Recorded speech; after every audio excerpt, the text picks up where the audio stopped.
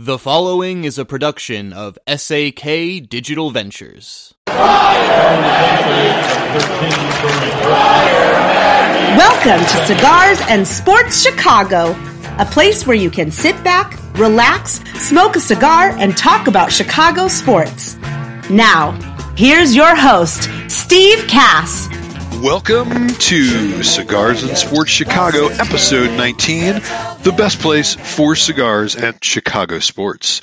Setting the scene, we are at the place, 5236 Main Street, Downers Grove. Please come visit us one of these days at the place, 5236 Main Street, Downers Grove. By the way, you'll see a sign in the window that says home of Cigars and Sports Chicago, so you'll know it's the place. It's probably the only place called the place in downtown Downers Grove as well. We are smoking some cigars right now, and you can follow us on Twitter at Cigars and Sports. You can get this podcast on Apple Podcasts, Spotify, Amazon, under your couch cushions, or wherever you get your podcasts. But you know that because you're listening to a podcast. My co-host is Phil Sullivan. I want to bring him in. By the way, Phil, I am smoking in celebration of the White Sox winning a San Cristobal Elegancia. And how are you? How's everything going? And, what are you smoking? Everything's all good, Steve. I kind of decided to celebrate this Sox home victory myself, home opener victory, and I am enjoying a Liga Privada T52. Nice smoke. Like they have those a couple times a month, just to remind me how good cigars can really, really be. So great smoke. All right. So despite my negativity, the White Sox are off to a 3-1 start. Today was a really good win, and I think it was a really good win, particularly because the great Vince Velasquez pitched, and actually, let's be honest, pitched pretty well, throwing 4 innings, giving up 2 hits, 3 walks, which is a bit of a problem.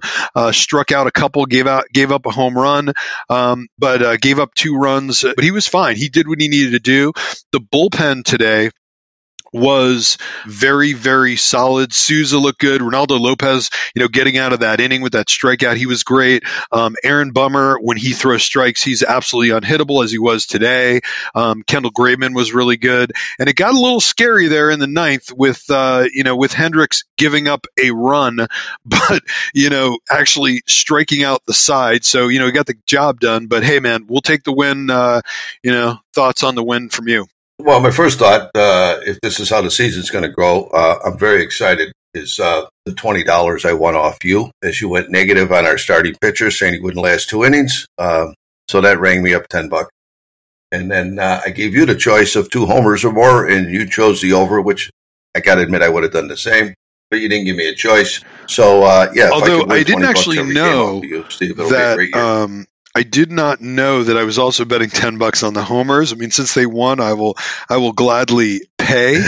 And really good game today from particularly Luis Robert, who had a hit, an RBI, scored 2 runs, stole a couple of bases, and hit a line drive bomb into right center field. He is just looking absolutely unbelievable. Also made a really good catch. And I'll tell you though, what the highlight of the game was for me, and it really turned out to be a highlight, was in the bottom of the 8th there when Jimenez, who's not even fast, just burned it down the line trying to kill himself to get that insurance run, which, as it turned out, we needed it. When Luis Robert scored there, thought that was great. Jimenez also made a great play in the outfield.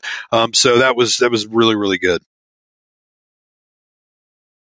I thought Mr. Lopez looked awesome in relief. A little bit he was in there. I thought he had all his stuff working for him pretty good. And our Irish buddy from Canada certainly looked pretty good today. So, I like that. It's buddy from Canada. Starting to look good already early for some of these guys. There you go. Yeah, he had 2 hits today. The guy had 2 hits. He is a phenomenal defensive catcher also. The guy's really good. Yeah, no, I liked what I saw in him. So, like you said earlier when we were talking, the Sox, if they could just limp through, the next 2-3 weeks and, post a 500 or a little better than 500 record to get the rest of these guys back again and, we'll see how the season gets Okay, ramped up. I don't think that you have to set your expectations so low because injuries are part of baseball. I mean, the facts are, or the goal is they should hopefully win as many games as they would have won otherwise. And let's be honest, also they're playing crappy teams right now. As it turns out, Detroit is not off to a great start. They lost again today. Now they're playing Seattle this week, and they're going to be playing, Tampa Bay at home this weekend, which will be more difficult.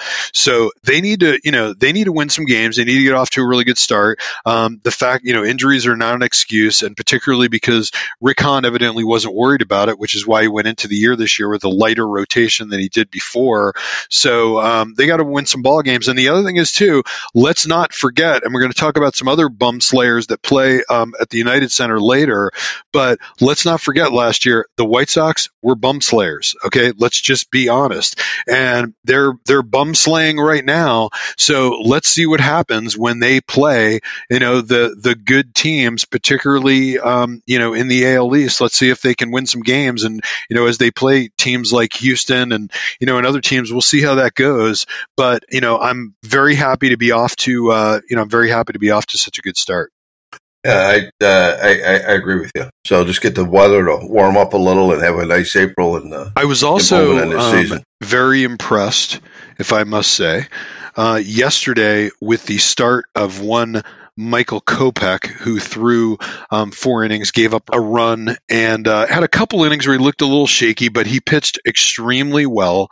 And it's interesting because there was a story in the Tribune today that if you ever wanted to know whether he is, I'm not going to call him a head case, but mentally fragile. Okay, so Kopech said after his start yesterday, I have put a little extra pressure on myself because it was important to me, and important meaning his first start of the year. But there's a lot of people I had in mind today.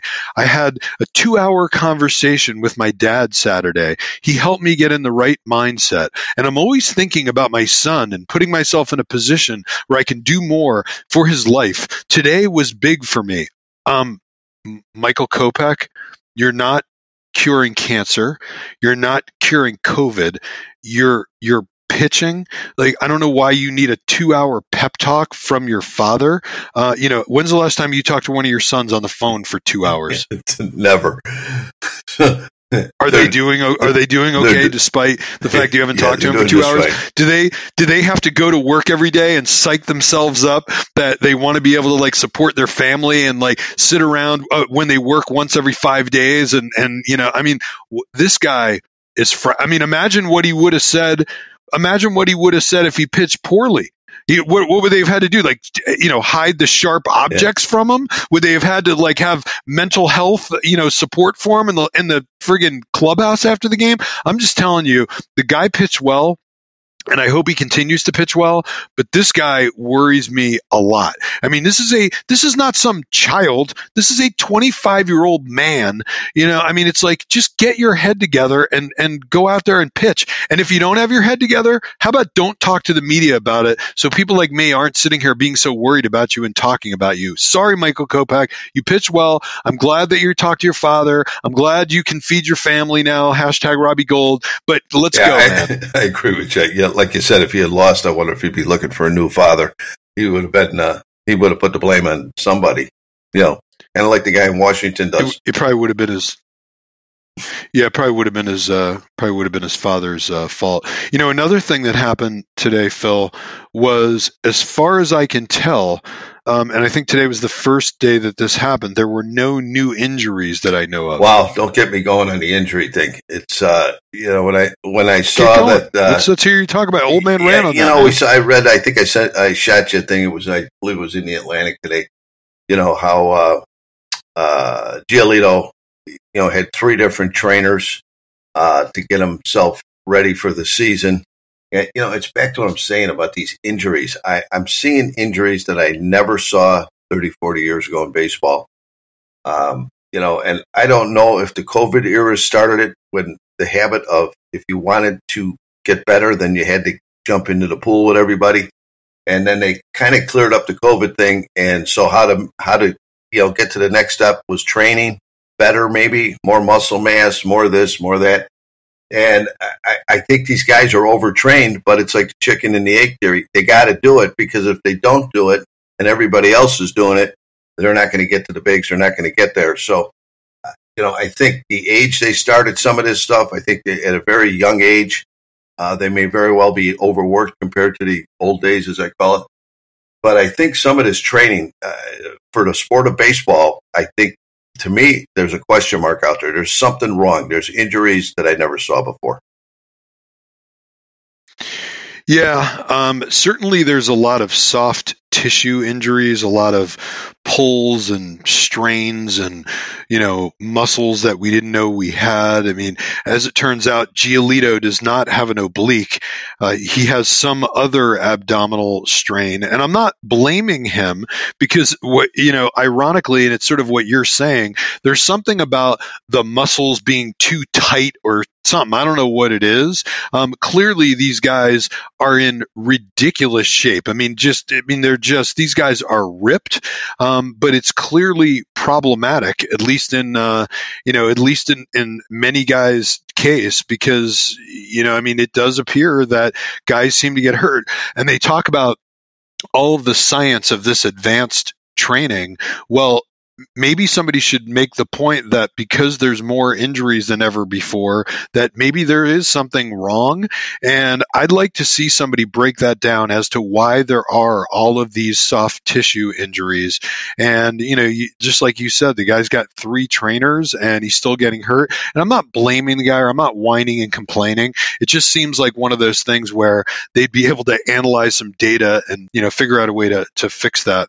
So I was going to bring up another baseball topic because we're in Chicago, and I think that you have to bring it up. And that is, if you were watching that other team, and I am not a Cub fan, but we got to talk about this a little bit. This guy, Seiya Suzuki, hit 2 more home runs today. The Cubs beat the minor league Pittsburgh Pirates 2-1. This guy is hitting .417 with a 1.698 OPS. This guy looks like he knows how to play baseball, and I don't know how much you've watched the Cubs this year, and I have definitely watched a bit, and I certainly have followed it. By the way, I don't hate the Cubs, but I root for the Cubs to underperform. But hey, man, you got to acknowledge individual performances. This Suzuki guy, and I understand people are saying, oh, well, Fukudomi did the same thing or whatever. No, I don't think he did this. This guy looks like he knows how to play baseball. And yeah, at some point they're going to adjust to him, but coming to a country that you've never been to before and never played in any American baseball before, and just picking up a bat and playing in the major leagues and playing as well as he's playing, it's pretty damn impressive. And he's a major reason why they're off to a 3-1 start as well. Not to mention the fact that, let's not kid ourselves, they're getting really good pitching, and talking about bum slayers, they're not even in a major league division basically. But hey, man, give them a little bit of credit. And this Suzuki guy looks pretty damn good. I happen to be just glancing at the stats today. I mean, as a Southside Chicago, and I spend about 3 minutes a year watching Cubs baseball. I couldn't even, at the end of the season, I couldn't name 7 of their 9 starters. But this kid's starting off good. But it's a long season, as they always say in baseball. I wish him nothing but the best, obviously. Not the Cubs, but he is a player. I wish nothing but the best. But yeah, I'm going to have to, since we are Chicago Cigars and Sports, I'm going to have to tune up a little bit more of my Cub knowledge. I'll just leave it with you. But the volume of Cubs I watch is when they play the White Sox. That's about it. By the way, it's called Cigars and Sports Chicago. I just want to let you know.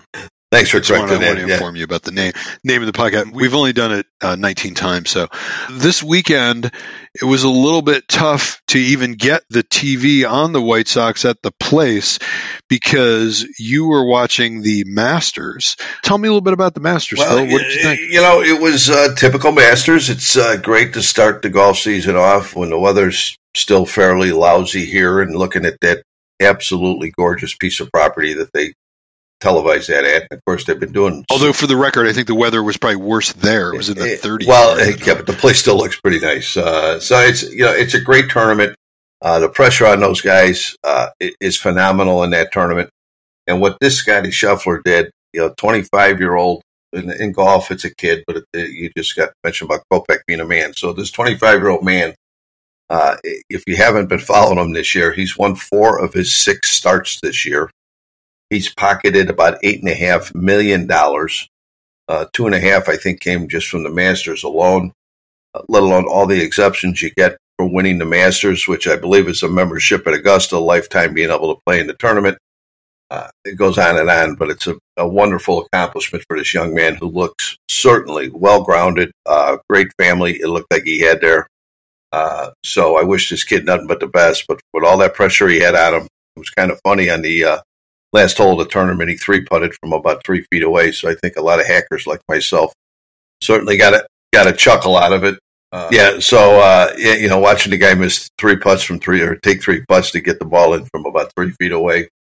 Thank God he had a 5-stroke lead. So, but no, Masters tournament went off well. Of course, the story of the tournament, for most of it, was Tiger Woods coming back from his horrific injury that he, basically almost lost his leg. And I think it took a toll on him. The second 2 days, he certainly had a noticeable limp. His golf game, he finished close to the bottom of the barrel in the tournament. But kudos to Tiger, 46 years old after that horrific injury. Looks like he's definitely trying to make a strong comeback to get back into the game of golf. And the golf game is always better when he's involved. It just is. Like the guy or don't like the guy, it's a better game when he's involved. Yeah, I think I agree with all of that. It's a little bit unfortunate for Scotty Scheffler that the truth is he got overshadowed a bit by a guy who shot a 78 on Saturday and Sunday, which is a little bit odd. And I understand that, it's been certainly Tiger Woods has got to be the most driven guy in the history of sports. And all you need to know is when you saw his post-round media, how he was already talking about, the British Open and that St. Andrews is his favorite course, and he's definitely playing there. It just shows you that he is focused on golf. If you think that he doesn't care that much about golf anymore or whatever, no, he cares. And any tournament that he enters it with one goal, and that's to win. So the reality is he is playing golf to win. I would guess that he is not going to play in the U.S. Open, although my guess is also that if his leg feels all right, maybe he is. But he's clearly sort of, aiming himself at the British Open. And, the guy is focused, although, the weird thing about this guy is that all of his misfortune that has occurred in his life has occurred as a result of himself. And, hey man, we all make mistakes or whatever, but it's just tough when, and maybe tough is not the right word, but people are just fawning all over this guy. Meanwhile, he was going 85 and a 40. We don't know anything about his toxicology. We don't know how. I mean, he could have killed himself or others in that accident. He was not in any way sort of held accountable for it. His health was. But, again, I'm not trashing the guy, and I don't dislike the guy. And I think he's arguably the most incredible athlete in any sport of our lifetime. So I want to go as far as saying that because I believe it. But yeah, and I also agree with you that that clearly golf is a better sport with him in it. And I have not looked at the TV ratings this week, which I should have, but I'm sure that they were far better, as a result of Tiger playing. Well, if you want to get an idea of his constant popularity, in about the middle of his career, he held what they call he had the Grand Slam. He had the 4 major titles. He didn't win them all in 1 year, but he had all 4 titles, in his Tiger Slam. The Tiger Slam. I don't know if you caught a little thing, but they just auctioned off the set of irons that he used in all 4 of those tournaments, and those irons sold for $5 million. So if you want to get an idea what people think of Tiger Woods in golf or his value to the game of golf, that kind of sums it up right there. Yeah, no, I agree. And let's talk about some other bum slayers, and that is the non-future world champion Chicago Bulls. One of the most bizarre seasons that I can really remember in Chicago sports in a long time. The Bulls have not made the playoffs for about 6 years, and this year they make the playoffs. There really wasn't much doubt that they were going to make the playoffs, although in the end they did land in 6, but they stayed out of the play-in. But you would think that we would be excited that they're in the playoffs.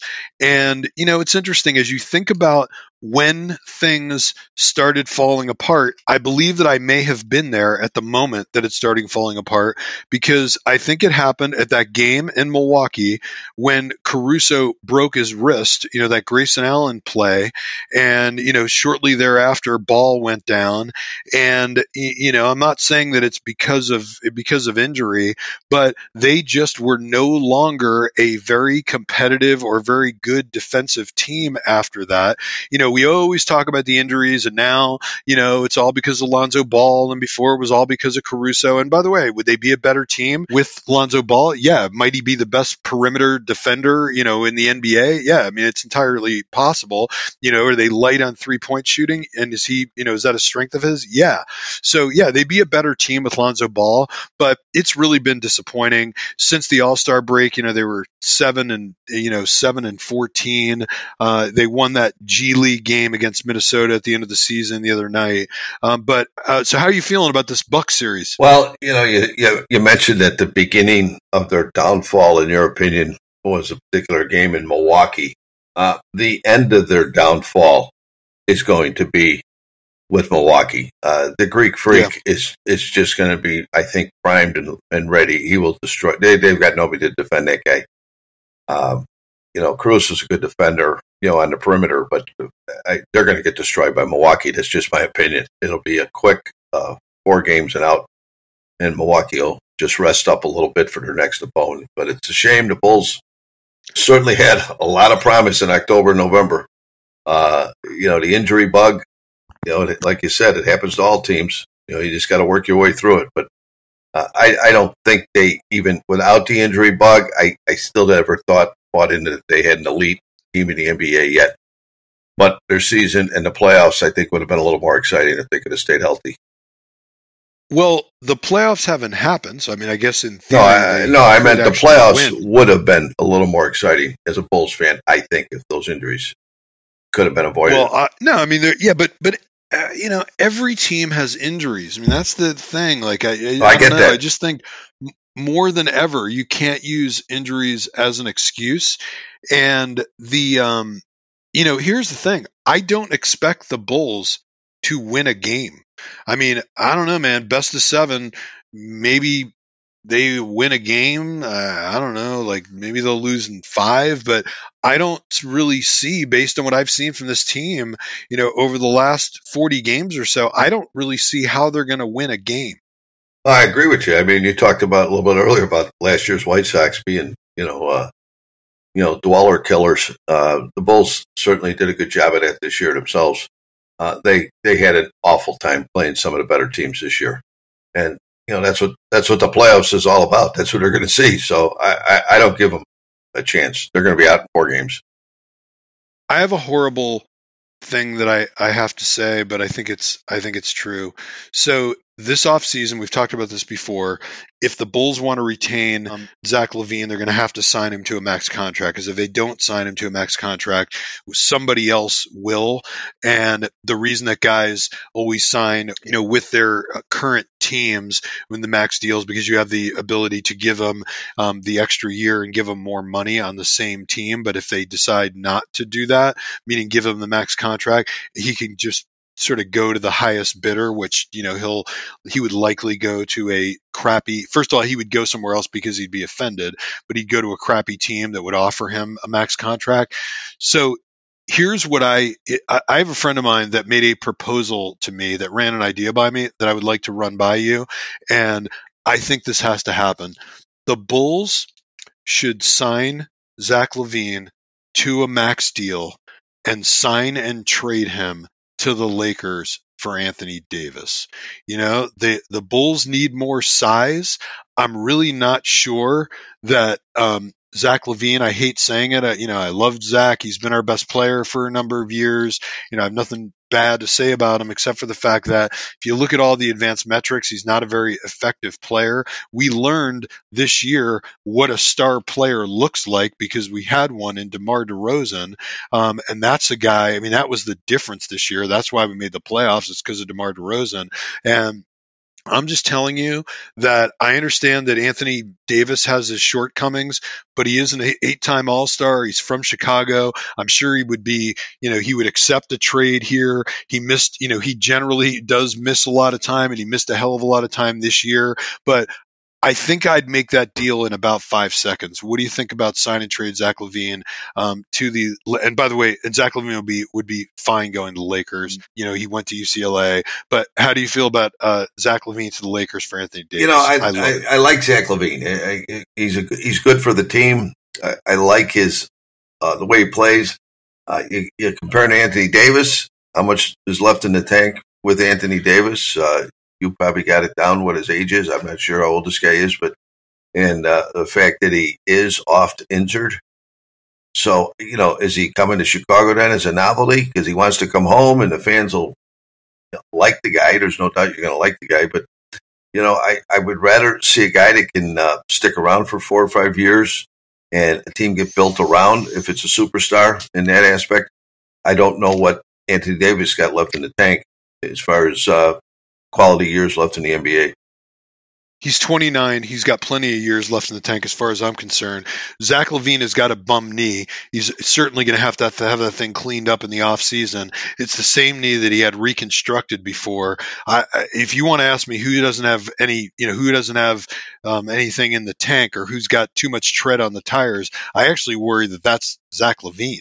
And, I give him credit. He played through, probably some pain this year with that knee problem. Then, his numbers were, his basic numbers were generally pretty good. He averaged 24 points a game, about 4 assists and 4 rebounds. But I don't know, man. We know we have to do something different. We know we've got to get more size.